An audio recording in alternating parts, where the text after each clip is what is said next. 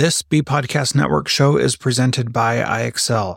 Loved and trusted by more than 1 million teachers, IXL enhances your teaching and takes work off your plate so you can make an even bigger impact on your students. IXL delivers personalized learning across a comprehensive pre-K-12 curriculum, including math, language arts, science, and social studies, and helps you assess student performance through actionable, real-time insights. Strengthen daily instruction, close knowledge gaps quickly, and set every student up for success. Want to bring IXL to your school? Learn more at ixl.com/BE. That's ixl.com/BE. We are proud to partner with MyFlex Learning. MyFlex Learning is a scheduling platform that helps middle and high schools meet the individual needs of all students. Students can easily create and manage time for flex blocks, win time, activity periods, RTI, counselor and teacher appointments, and so much more. Even my favorite, synergy time. And with its built-in accountability tool and reporting features, MyFlex Learning solves your challenges around getting kids where they need to be and understanding how flex time is spent. Make flex time work for you. Visit myflexlearning.com/BE to learn more and receive $500 off your first year. That's myflexlearning.com/BE. Okay, so here we are. We're doing this episode and a couple others at NASTech PPI conference in Oklahoma City. So Fred, tell us a little bit, remind our listeners what NASTech is. And absolutely, it's actually a real treat, Jethro, to introduce you to this community that's been fun, been so important to the work that I've done over the last 5 or 6 years. So we are at a conference called the Professional Practices Institute, which is run by NASTech, which is the National Association of State Directors of Teacher Education and Certification. They are responsible for providing training to the licensing people and the education training people around the country. PPI is specifically focused on investigators and state attorneys. You'll hear from many of them over the next few episodes. So this and whatever other ones we put this pre-recording in front of are going to set the stage for what we're talking about. We talked to some really great people. It was awesome, but we barely scratched the surface. So we only did a couple live in-person interviews, but we're going to have some more of those people on the Cybertraps podcast coming up. And so as you hear background noise and things like that through these episodes, that's because we're recording in a hallway. And that's kind of how it goes. Right next to the buffet table. Yeah, so, exactly. Hope you guys enjoy it.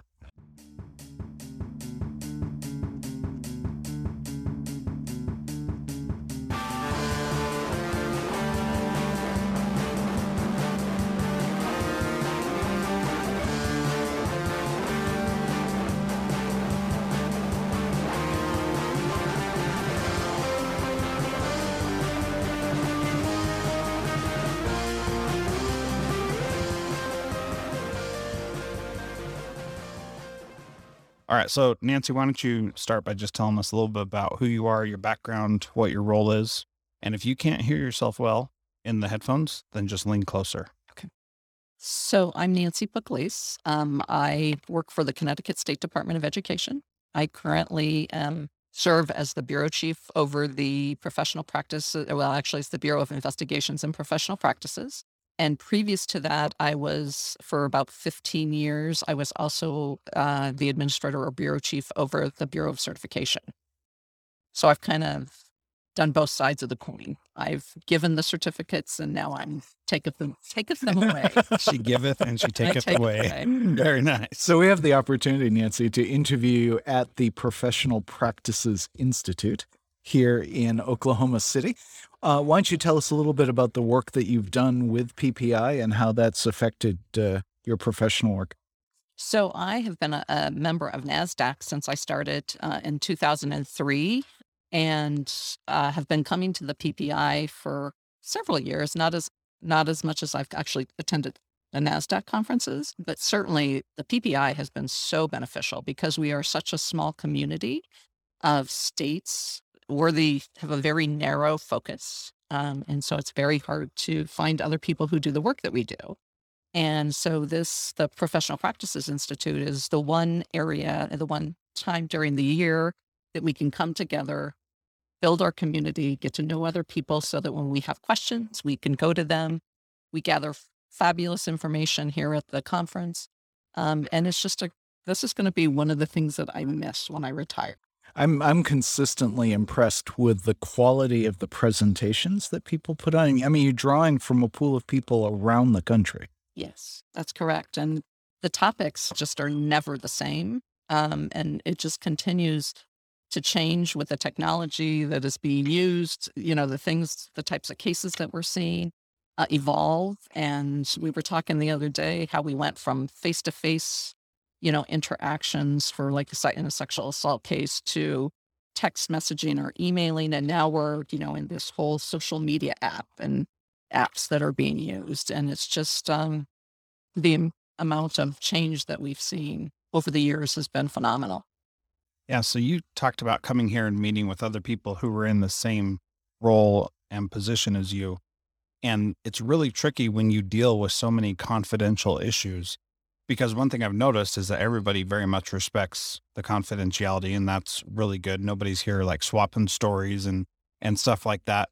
However, sometimes stories are swapped, but they're done in an appropriate way where you're not divulging information, because that's how you learn.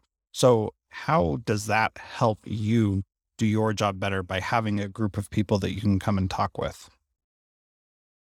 It introduces you to new topics around cases that you probably have not seen yet, but at some point in the future will see. And so it gives you a place to start a discussion if you need some assistance with a case, to make a phone call to a person and say, hey, I remember you guys said something. Is there, can you tell me how you handled this? Or did you encounter this? And so it really just expands the knowledge base outside of your own state, to incorporate other people who've walked that path before. Well, for me, it's been interesting, Nancy, because I started coming about 7 years ago. Actually, our buddy Troy dragged me to a place not far from here. Fort Smith, Arkansas was my first PPI. And one of the things I'd love to have you talk about is the growing attention that PPI and NASDAQ, to be fair, has placed on the movement of teachers and the reporting of disciplinary actions from one state to another. Because it seemed pretty clear when I started that was a real issue. Well, so we have, I think that's the one area that we monitor our own profession, which is through the Clearinghouse. And the Clearinghouse has been available since, I believe, the 1940s.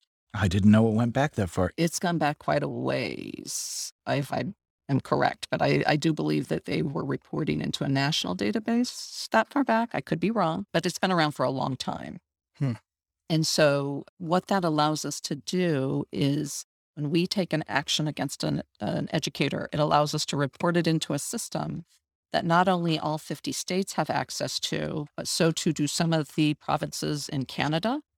Some of our islands like Puerto Rico and Guam and the Mariana Islands have come to the conferences as well, and they participate in it. And so when educators move from state to state, it gives the state that the educator is attempting to move to after action's been taken the knowledge that there's an issue.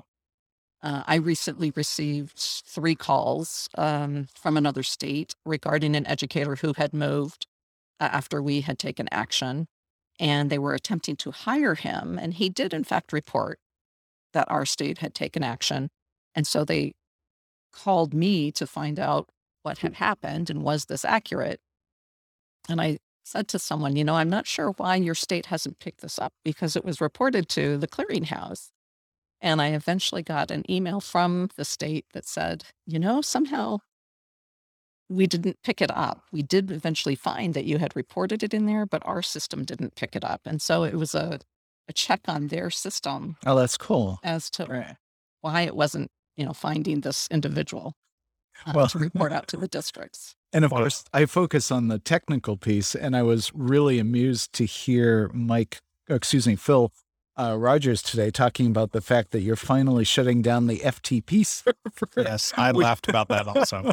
Which has been delivering data for 40 years around the internet. And that's a piece of history that's finally shutting down. But there are better ways to do things. Well, and honestly, states, depending on, the types of systems that we have available, are still, we don't have the systems that necessarily pick that information up electronically. I know in our state, it's still, we get the information and then it has to be uploaded, right? So there's still extra steps involved. Yeah. Yes. And what's scary is the guy that knows how to do this is retiring at the same time that I am very soon. And I'm not sure how they're going to handle it. Yeah, we can have a whole chat about institutional knowledge. Yes, it seems to have been a theme over the past few days. So talking about the Clearinghouse, one of the challenges with that is the privacy of the individuals who were there. And we heard the Oklahoma State Superintendent talking about House Bill 711, which says that if you are accused of something, then your license is suspended pretty much immediately, still pending an investigation. Now, that brings up opportunities for people to lie and say that things happened, and that's not good, but that does happen. And so how do you balance the privacy piece with keeping track of people who are doing bad things? So in my state, we do not have an automatic suspension in law that allows us to suspend somebody prior to taking full action. And them having the due process. But we rely on the districts to take action against the individual. We are a very small state, being Connecticut, and so there's a lot of communication, and it's only 2.5 hours wide, right? So people know each other typically. Well, not on 95, then it's 4 hours. Yeah, that's due to the traffic congestion. In theory, 2.5 hours wide. Yeah. Time's relative. I have a mostly hate relationship with 95. I stay away from 95 every chance I get. Yeah. Yeah. So once they get, terminated or they resign, we don't have that many teachers actually that are transferring into different districts in situations where there's serious allegations against them. Most of the time, the teachers, it gets in the media and it gets kind of published through the media. And so it's not something that we've had to worry a lot about in our state, because I do track as best I can anyway, to know if the person's working in another district, because they have to report that to us as if they are employing them. Yeah. Fred, what would you add about that privacy issue? Well, I think it's an absolutely great question. I mean, obviously, you're balancing a number of competing concerns, right? So a state like Oklahoma is very eager to protect children, and they're making that their priority. And one of the ways you do that is you remove the teacher from the classroom as quickly as possible. I think my concern would be, and Nancy, you might want to address this, is that as students have gotten more technologically adept and they've been given more resources by parents, their ability to make allegations that may or may not be supported by actual evidence has grown easier and easier. And I absolutely do not want to diminish the seriousness of a lot of things that happen, but kids say the darndest things, and some of them get people in trouble. And I would be very leery of a process like Oklahoma has enacted or is enacting that moved that quickly. That's my take on it. And we rely heavily on our child protective organizations, our Department of Children and Families. So they're the ones that primarily go in and do the immediate investigation if there's an issue involving a teacher and a student. The only time it gets questionable is when the student is right at that age of 18, because they don't oversee them. We've put some pressure on them as long as they're still a student. That should be something that they look into. But they're the ones, along with the police, that actually do the immediate investigation. And if that gets involved, the teacher then typically is resigning or being put on paid leave until they figure out what's going on. But they are removed from the classroom by the district. Which I think is an absolutely appropriate response, because you're balancing the privacy versus the protective piece of it. I think one of the questions that arises out of that, Nancy, given your perspective, right? I mean, you've been there for a while. How would you assess the way in which teachers are responding to technology almost from a generational point of view. And what I mean specifically is, do you find that the younger teachers are less likely to get into trouble as a result of technology, or is their very familiarity with it a problem? I'm finding that the younger teachers rely on it more. And so in terms when I go and do presentations for teacher preparation candidates, or young teachers, they don't see a problem with texting with parents or families. But then they don't like the fact that they're on 24/7. And they also don't have, some of them are using kind of the newer apps where it doesn't give their phone numbers out, but they're still connecting with them. And they're connecting with them in their, I don't know what the mnemonics, is that the right word? I don't know where they're not using full language, right? Right. And so Text speak. yes, text speak. There you go. Um, I talk with teachers about the fact when you are communicating from your position as a teacher, you need to understand that you're doing it even though it's not on the school's, what am I trying to say? Infrastructure. No, it's not on their Their header. header. Yes, right? That's And- not on the school's letterhead. Yes, thank you. Yeah. And they need to make sure that they're writing it in such a way that it should be the equivalent Yeah. of being on a letterhead. I really appreciate that, Nancy. So a couple things. Number one, I often said as a principal, if the parents trust us enough to send their kids with us all day long, we should be able to trust them enough for them to have close contact with us and be able to text us when they need us, right? Now, if somebody violates that, then that's done for sure. And I'm very comfortable with blocking people on my phone. But I always wanted parents to have my phone number so that if there was a serious issue, they didn't have to go through layers to get to the principal. They could get the problem resolved. And of course, I'd always refer them back to the teacher when appropriate and say, go talk to the teacher and figure that out. But you're absolutely right. When you're acting in the position of a teacher or a principal, you still need to act like a principal or a teacher. And you can't just be LOL, all that short text speak that isn't as professional as an actual fully formed sentence without spelling errors. Correct. And we can have actually a fun conversation about that, because as a writer, I'm very cognizant of the malleability of language, right? And we're seeing a lot of that occur. But I think what you're alluding to, Nancy, is this interesting concept, and we were talking about a little bit earlier in one of the sessions, about the extent to which a teacher's role follows them out into the world. Yes. And so, it is one of the ongoing challenges for educators, is this concept that they, for all intents and purposes, are always a role model. Correct. And social media has amplified that. Correct. And I also think that they don't, if you're using your own phone and not a school issued phone, it's laying there at the bed at night. And so if you're bored, you pick it up and you start texting with people, inappropriately or otherwise. And so I think it just opens up a whole different opportunity for people to misuse at the wrong hours. We see when teachers are texting back and forth with kids or using apps back and forth with kids, they're doing it at 1 and 2 and 3 o'clock in the morning with a 15, 16, 17-year-old student. And so right there, that's, in my opinion, a violation of the professional rule. And they don't even think about that because it's such a natural thing to pick up and start doing. Yeah. And, we talk all the time about how important it is to have your devices in a separate place from where you sleep, that you're not going to be texting at 1 and 2 in the morning if your phone's not right next to you in bed. If you're tired and have to get out of bed and go walk into the living room and get your phone, you're much less likely to do that. There's another solution, which is to turn 58 and you're not up at 1 or 2 in the morning. Yep. Yeah. But I think that this actually does touch on so many topics that Jethro and I have covered, because yes, you can talk about the educators, and we should, right? That's your job.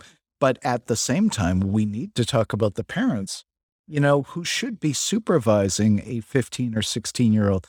And I know parents are really overwhelmed and it's a challenging time, but these are conversations that need to happen because they have lifelong implications. And I think it's gotten very difficult for parents, because that's the child goes up to their room, you think they're going to bed, right? And they're laying in bed texting away, right? Until what hour in the morning, you probably don't know because you're asleep. Mhm. And so I think it's a challenge for Sure. teachers. One of the other areas, though, that I find is a group of people, and that's just the coaches, the athletic coaches. Yes. And what I always say to the athletic coaches is if you're going to be texting with students or with your team members, right, that say the game's been canceled due to rain or whatever it is, you should not only be including their phone number on there, but their parents' phone number because it Mhm. needs to be transparent. And now many of our school systems have actually bought an app that they can use so that they can track this on the Yep. phones, which makes that transparency even more, it heightens the transparency that's available to the school system. Well, and that's actually really useful because it creates an obvious best practice. And the minute someone's using a different app to communicate with a Mhm. kid, then you've got a clear violation you can work with. Yes, absolutely.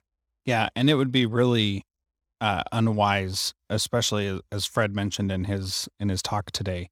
It's different when it's a small Alaskan community, like where I was a principal, where everybody knows each other and already has everybody's cell phone number, and it's a big 60, 70,000 student school district where you have to have those things in place. And the thing that I learned moving to Alaska and being a principal there was that anonymity was gone. I could be anonymous still when I was in a 80,000 or 30,000 school district in Utah where I started, but I could not be anonymous in a 2,500 student school district. And so that changes things also. And so being able to hide in plain sight in some of these big districts, I think further necessitates the need for communication tools that you can monitor and know what's going on. But I appreciate your advice about having another adult on the text message, because if the student is ever texting without the parent involved, then that can be a red flag to the coach, and they can say, we can't do this. I need to have your parents on, and they can just add them back in. And if that's the practice, then it's much easier for that coach to follow and do that on a regular basis. Yeah, I'm still amazed also at the number of teachers that are inappropriately interacting with kids on school-sponsored email sites or whatever they've set up so that kids can communicate back and forth Mhm. with teachers. And it's shocking to me that they still don't realize that they are at some level being watched. It's Yeah. being checked out at some point. I had a case and literally I got 3 inches worth of paper once I printed it off of emails that went back and forth between a teacher and multiple female girls. None of them were sexually related, but it was at 10, 11, 12 o'clock at night, and went on back and forth, over years that the school really had no idea that this had gone on. Well, and especially with the pandemic, that kind of communication just skyrocketed. And, my daughter, who's in 8th grade right now, is emailing her teacher on the weekend. And I'm like, wait, what are you doing? Like, what's going on? Why are you doing this? And then she has homework assignments that are due on Sunday night. And I'm like, what's going on? Why don't we have boundaries? Just because you have a device doesn't mean that your due date should now be on the weekend. The due date should still be you show up to class and turn it in. You can still do that even with technology. So I don't know. I think there's a lot of things that people haven't thought of, that people haven't really taken the time to process through. And I don't know what the best answer is right now, but I know that my 8th grade daughter shouldn't be emailing her teacher on the weekend, Agreed. nor should the teacher be emailing her on the weekend. Agreed. And even if that is being tracked, there should probably still be an additional layer of knowledge of what's going on. Because like you said, nobody's going through and reading all those emails. I'm sure that a computer program is, that it's looking for specific words, but we can make up new words to mean different things all the time. And kids love doing that. Yeah. That is exactly what kids do.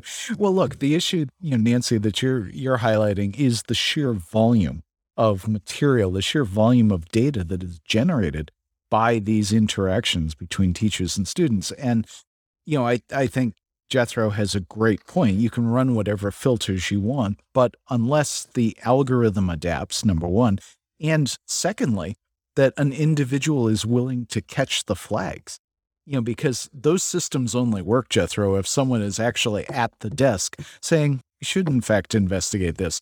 But if you're a principal in a pandemic, do you have time to? When you're too busy contact tracing? No. Yeah. No. Definitely. I was shocked because I really thought now that teachers were online more that I would get a ton of cases. And interestingly, I have not. And whether or not it just wasn't picked up on, we did have cases, where teachers were showing political statements behind them, or students had political statements behind them, or Black Lives Matter, banner behind them that created issues that had to be dealt with. But my research files have teachers who had handguns on the desk, who had bars behind, not vertical bars, but like alcohol bars behind them in there. Yeah, they got a mini bar in their basement, and they're at the table down there in front of it. Yeah, and they just don't even think twice about exactly what's showing behind them. Yeah. Well, and you can have, I think, some empathy for the privacy impact on educators in all of this, because we're moving away, and it's erratic across the country, but there are still people teaching online, and they're doing it from their homes, and they're letting people into their house when they do that. It does change the dynamic. I'm a little surprised you haven't seen an uptick in stuff. The only thing I would posit is that you've got more parental supervision or involvement, which raises its own issues, but it might mitigate against educators grooming, if you will, their students. Well, and I also think teachers were so overwhelmed with just trying to learn how to do it online, to teach online, that maybe they were exhausted at the end of the day. I don't know. Which is not a bad thing. It's not a bad thing. In this particular case. Yeah. Maybe in other cases. Yeah. So, Nancy, any last parting words of wisdom that you'd like to share with us? It's just an interesting area. And I think we have to do so much more work with not only young teachers, but also veteran teachers, because their knowledge of the electronic interactions with students is not as high as the younger generation. And I think that there's just so much more that teachers have to understand. It used to be, do I put a kid in my car to take him home? That still exists. But I think the issues that they're now dealing with, all of this electronic communication, are so much deeper. Many of our more veteran teachers are used to. And so I think there's a lot of learning that has to be done on the part of not just early career teachers and teacher prep students, but also the veteran teachers as well.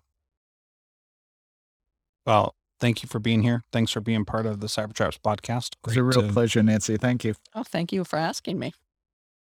I would like to wrap up then this episode of the Cybertraps podcast. In the coming weeks, we will continue our coverage of emerging trends in a variety of areas, including digital misconduct, cyber safety, cybersecurity, privacy, education, and the challenges of high-tech parenting. Along the way, we'll talk to our growing collection of international experts who are helping us to understand the risks and the rewards of digital technology. You can find the Cybertraps podcast in all your favorite apps. We hope that you'll share the show with your friends and reach out to us if you have a topic or guest suggestion. If you'd like to follow us on Twitter, I'm at Jethro Jones and Fred is at Cybertraps. If you're still listening, you must have loved this episode. And if that's the case, please leave us a 5-star rating in your podcast player. And we thank you for being here, and we'll see you on our next live show on Monday.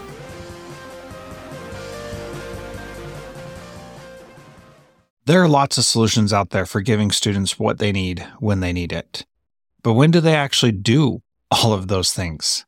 You need flexible time. When added into your master schedule, flex time enables students to get extra help or intervention, meet with teachers, make up work, get physical exercise, and try new enrichment offerings. If you're thinking of giving it a try, check out MyFlex Learning, which unlocks the benefits of flexible time without all the headaches you get with it usually. Its intuitive design and SIS integration makes implementation and training a breeze. Make your flex time work for you. Visit myflexlearning.com/BE to learn more and receive $500 off your first year. That's myflexlearning.com/BE. Do you want to save time on prep work, increase student achievement for all of your students, reliably meet Tier 1 standards? You can do it all, but don't waste another minute. Head straight to IXL.com/B to learn how IXL's research-proven teaching and learning platform can help you achieve these goals. That's IXL.com/BE.